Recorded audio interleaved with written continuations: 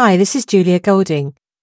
Are you looking for a way to find a gentle beginning to your life as a fantasy writer? Or maybe you're just wanting to brush up your existing skills, but you don't have time to come to a class. Well, we've devised for you the perfect beginner's course. You can find it on our website. The course is full of exciting chapters for you to take at your own pace, starting with packing your bag and setting out on an adventure. And over the course of the lessons, you'll learn to find a hero, gather allies, and get under your belt all the basic skills you'll need to write yourself your fantasy story. So why not have a look at this today and see if it suits you? And I look forward to meeting you in our chat room, which comes along with the course. So what are you waiting for? Time to pack your bag and get writing.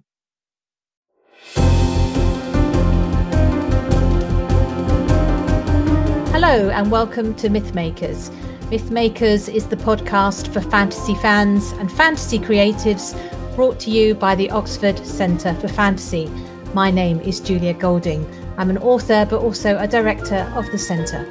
And today I am joined by a special guest from America, Lisa Edmonds, who is, well, best known to me for her Alice Worth series.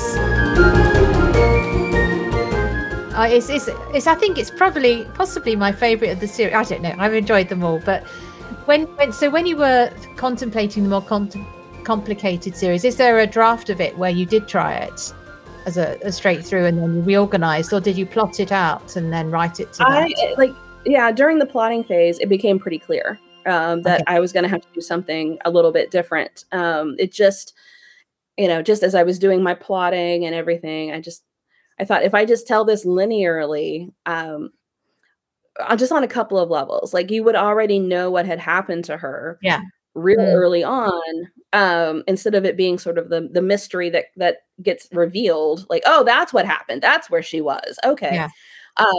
And that's how she turned out that way. And, oh, that's where, Malcolm is and so forth. And it became pretty clear real early on that I was going to have to do something a little different. I'm imagining a great wall of Post-it notes of you moving them around, but maybe you do it on computer. I don't know. No, I definitely do a lot of my plotting on paper. I'm old fashioned that way. I do all my writing on the computer, and so forth. But when it's the idea generation time, I have each book has a notebook, a journal. And I write everything out. I feel like I think a little bit better for the idea generation, because I'm a kinetic thinker. I like to move when I think. I like to write like longhand. And I also have these lovely notebooks. I have this lovely shelf of notebooks where, each book has a notebook and I can actually go back and see the earliest versions, the earliest ideas, the things that I had planned but it didn't happen. So I enjoy that on a couple of levels. Just to be able to go back and see, things that I had originally planned in the book. And then as I was writing, as I said, characters do and say things you don't expect.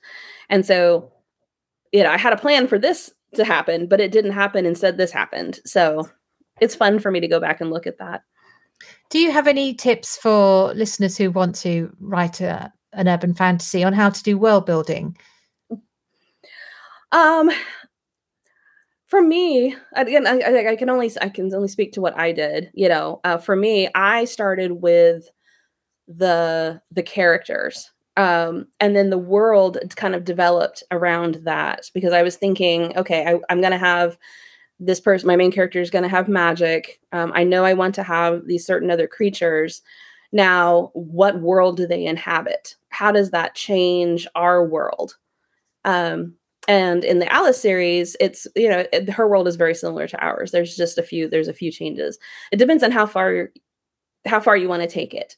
I have a spinoff in the works. I guess I can call it a spinoff. It'll stand by itself, but it will be set in what I call the Broken World, which is a world that appears in the sixth book, Heart of Vengeance.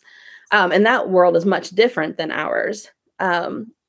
So To me, I think a lot of people who read urban fantasy, they love the world, they love the worlds, they love the imagination, and I definitely do too. But you also need really real, well-developed people to inhabit that world. So for me, I started with my characters and then I sort of built the world around them, a world that could that would challenge them, and a world that I wanted the reader to read that and say, "Oh, that's creative, that's imaginative, that's a neat twist on our world." The wonderful, wonderful thing about fantasy and science fiction too is you're only limited by your own imagination. Um, you can have a setting, you can place your stories anywhere you want to, and have all of these wonderful challenges and difficulties and wonderful backdrops for your characters to play out their dramas. Um, the only caveat to that is that your rules have to make sense, and they should be consistent within that world. So and you don't want to change them from one book to the next. You don't want to have things happen that contradict the foundation that you've established. But other than that, not even the sky's the limit, which is another big reason why I love science fiction and fantasy so much. Just you can do all you can be so creative in how you and in your the backdrop, the environment that you're working in. Do you want to have cities that move and change? Do you want to have the magic that that can transport you from one place to another? uh you know there's no limits to it. I don't know if So that what answered your question. No, no, it absolutely did. Start with the character and build around. That's the take home for me. Um, so what was your route to publishing like? That's another thing that lots of people are interested in, how to, penetrate the mysteries of getting a book out there. Oh, for sure. Well, I was lucky that I made contact with a couple of people who had already published books, and so I got some really helpful advice. One of the most important bits of advice I got was to be patient. And like you feel like when you finish the book, you immediately want to send it out there. You want to get it and query, and you want to get it out there to people who might publish it. I think one of my biggest pieces of advice is wait and revise. Um, Identify some what we call beta readers, which would be people who are going to read it and give you feedback. Friends and family do not work well for that. You don't want people to read it and say, "This is the best thing I've ever written. Don't change a word." You need someone who's going to give you honest, tough feedback because that's how it gets better. And I would say, 4 or 5 of those folks, have them read it, get honest feedback. You don't have to change it to make them happy. But if you have more than one person pointing something out, I think that's a pretty good indicator that you may need to rethink that.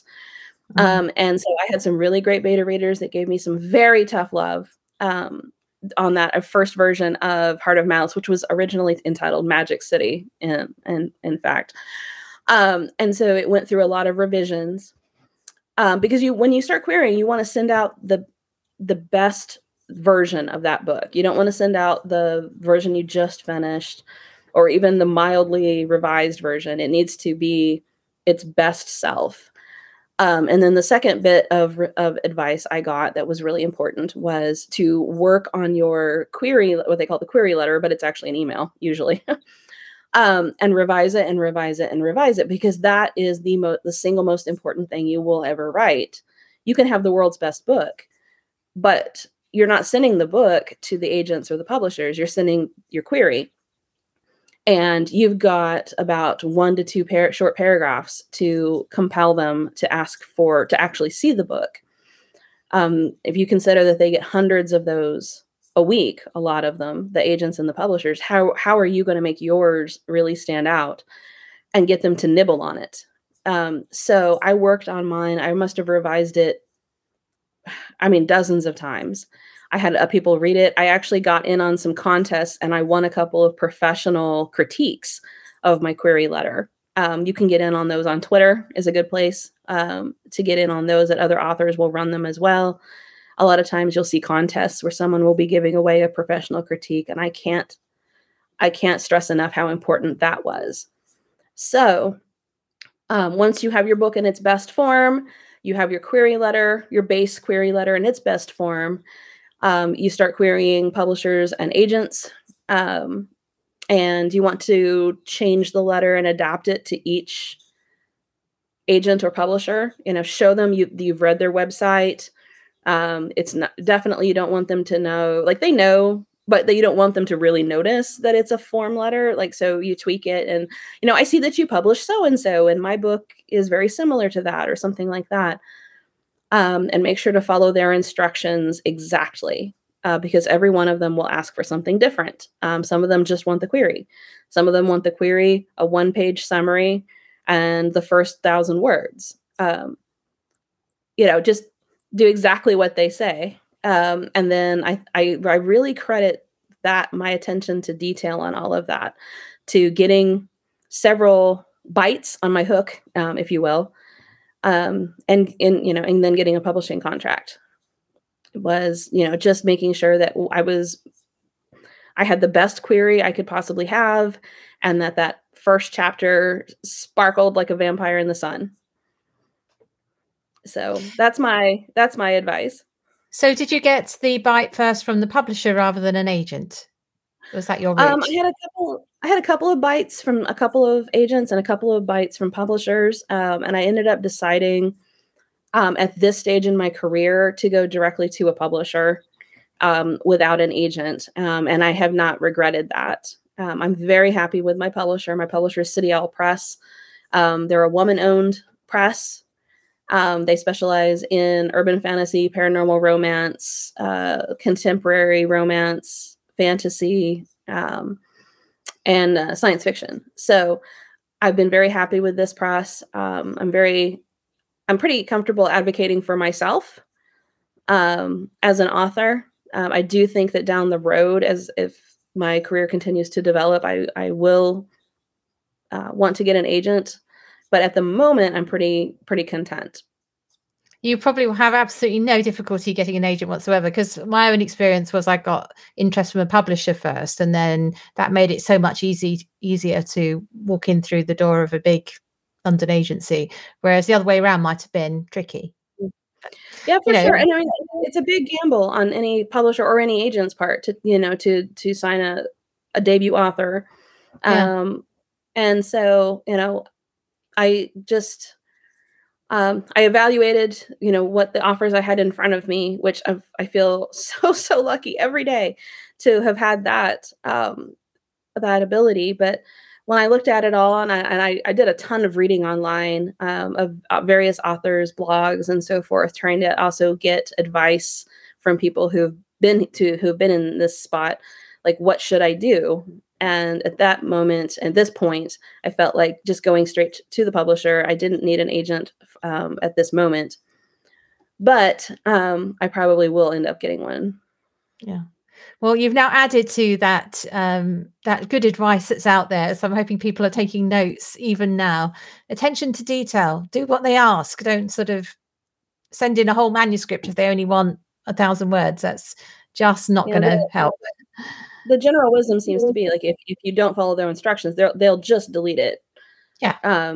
You want to show to me, like, think about what is your dream as an author? Like, is your dream to be bestseller? Is it whatever it is? You following those instructions is how you make that happen. If you just send the same form letter with no tweaks, if it's got typos, if it's not perfect, or at least it's not as good as it can be, you're not going to get that door open, Mm-hmm. and I think those who do make that happen, I mean, it's 1,000,000 to 1. You can increase your odds the more work you do on the front end. Get that writing sample, whatever it happens to be, the first chapter or the first 3 chapters, your query letter, I can't stress enough, get that critiqued professionally. And then every time, everything you do like that, it just increases your chances even more. And persist. Yes, I mean, I definitely, I have a contract. I also got a lot of rejections. I have a spreadsheet because I am I'm that sort of person. I have a massive spreadsheet, of all the places I queried. A lot of them you won't hear back from. They get hundreds of queries a week and they don't have time to email you back. I also got a lot of this isn't for us, but best of luck, sort of emails, and there were a lot of those. There were a lot, Mm. but you only you only lose at it if you stop. And you just have to keep going because your stories have an audience. Continue to work on your query letter, continue to work on, your synopsis, your samples. Your stories will find their audience, but you just have to keep at it. Lisa, this has been a wonderful conversation. I suppose we need to know what's next. You've trailed the fact that there's a spin-off series, but what can we look forward to for the rest of this year or early next? Well, I have 8 books so far. I'm currently writing what I call 8.5, which is a novella that takes a couple of the supporting characters, and they have their own story. I have 4 more Alice books to go. The one I'm working on now, Mortal Heart, is going to be out in November. And then I have 4 more Alice books, and alternating with those are going to be 3 books featuring a character from the series named Trent Lake, who is going to have a trilogy of his own. And then those 2 timelines will come together for the final Alice book.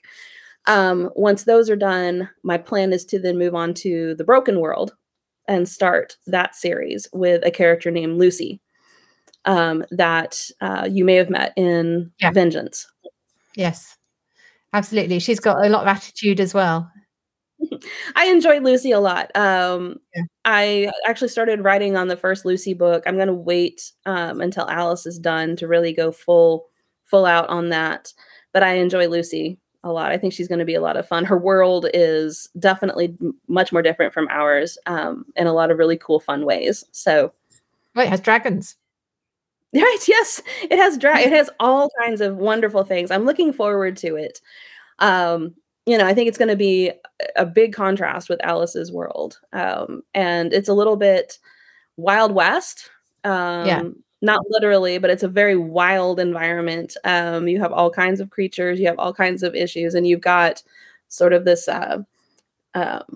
what they're called the League of Guardians, and that's their job to try to maintain some kind of order in this very crazy world. You also have the fun thing. You also have the fun thing that you introduce, like the alter egos of some of the characters who appear in one world. There's a sort of version of them in a different context in the other, which is huge fun.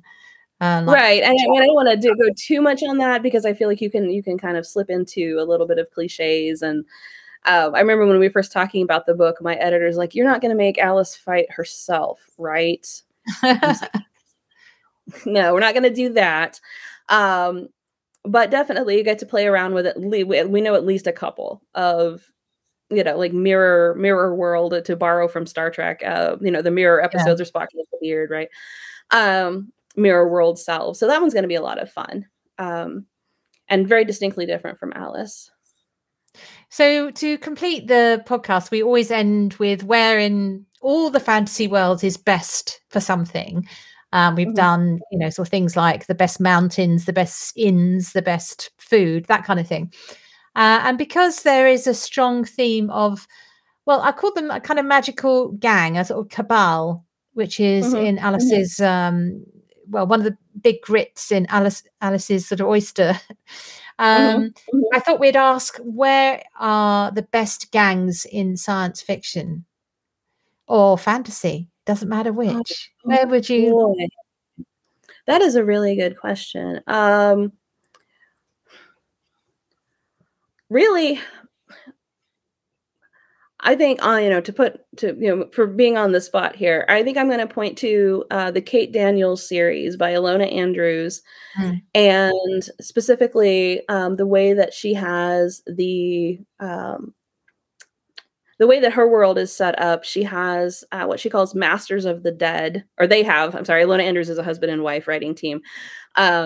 they have what they call Masters of the Dead. They have people who pilot vampires. It's the most creative presentation of vampires I think I've ever read in any series.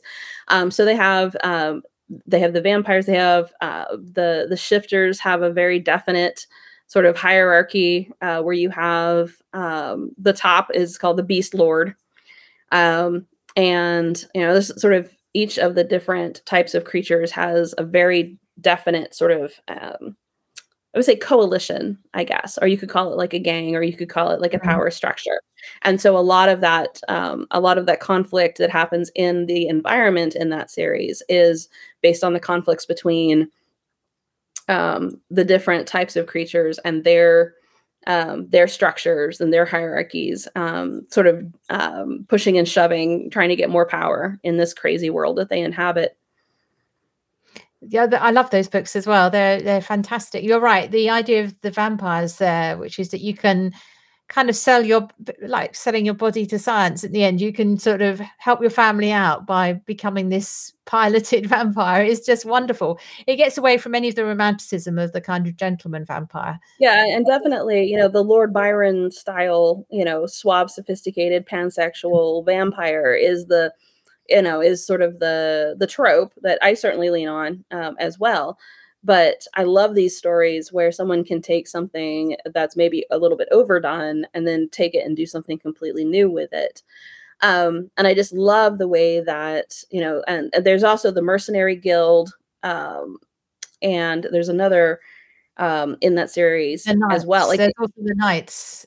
Right, exactly. Yeah. Who are incredibly just the ends justify the means and extremely brutal. And then you've got sort of the Mercenary Guild that Kate belonged to for a while, and it's like you've got all these different gangs, all these different groups, like sort of jockeying for power and trying to undercut each other, and it makes for just a wonderful, you just know that you really can't count on anybody in that world, except for a few people, because everyone is very much looking out for themselves, which creates a great environment for storytelling, which Ilona Andrews, Ilona and Gordon, you will never not be on your toes reading anything by them, because the worlds that they create are really outstanding.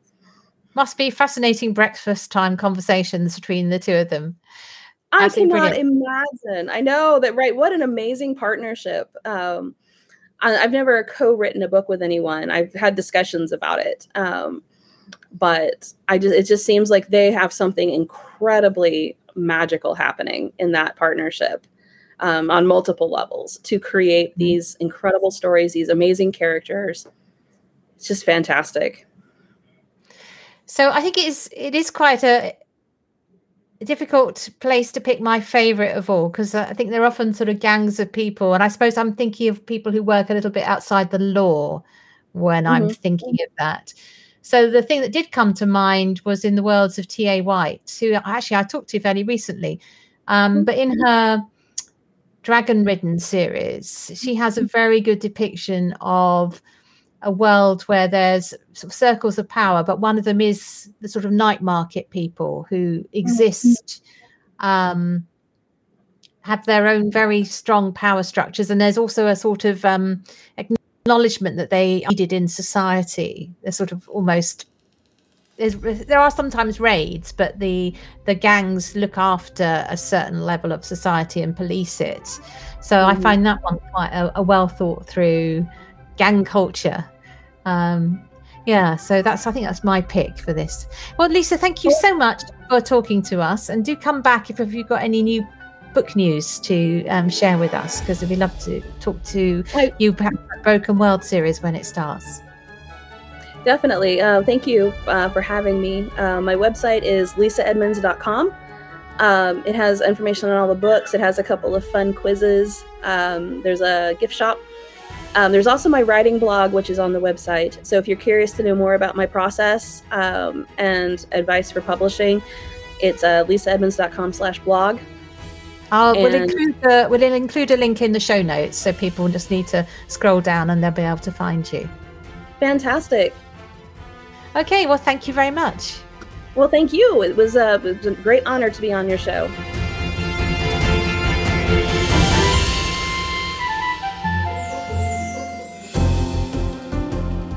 Thanks for listening to Mythmakers Podcast, brought to you by the Oxford Centre for Fantasy.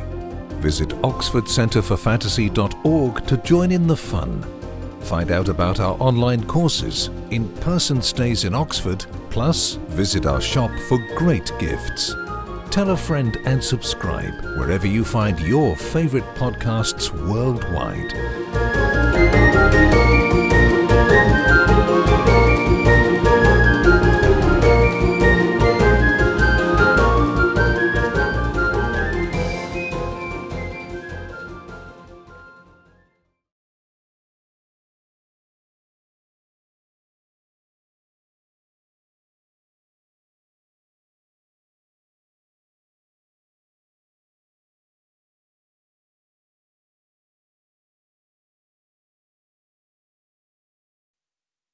Hi, this is Julia Golding.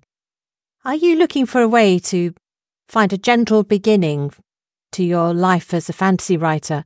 Or maybe you're just wanting to brush up your existing skills, but you don't have time to come to a class. Well, we've devised for you the perfect beginner's course. You can find it on our website. The course is full of exciting chapters for you to take at your own pace, starting with packing your bag and setting out on an adventure. And over the course of the lessons, you'll learn to find a hero, gather allies, and get under your belt all the basic skills you'll need to write yourself your fantasy story. So why not have a look at this today and see if it suits you? And I look forward to meeting you in our chat room, which comes along with the course. So what are you waiting for? Time to pack your bag and get writing.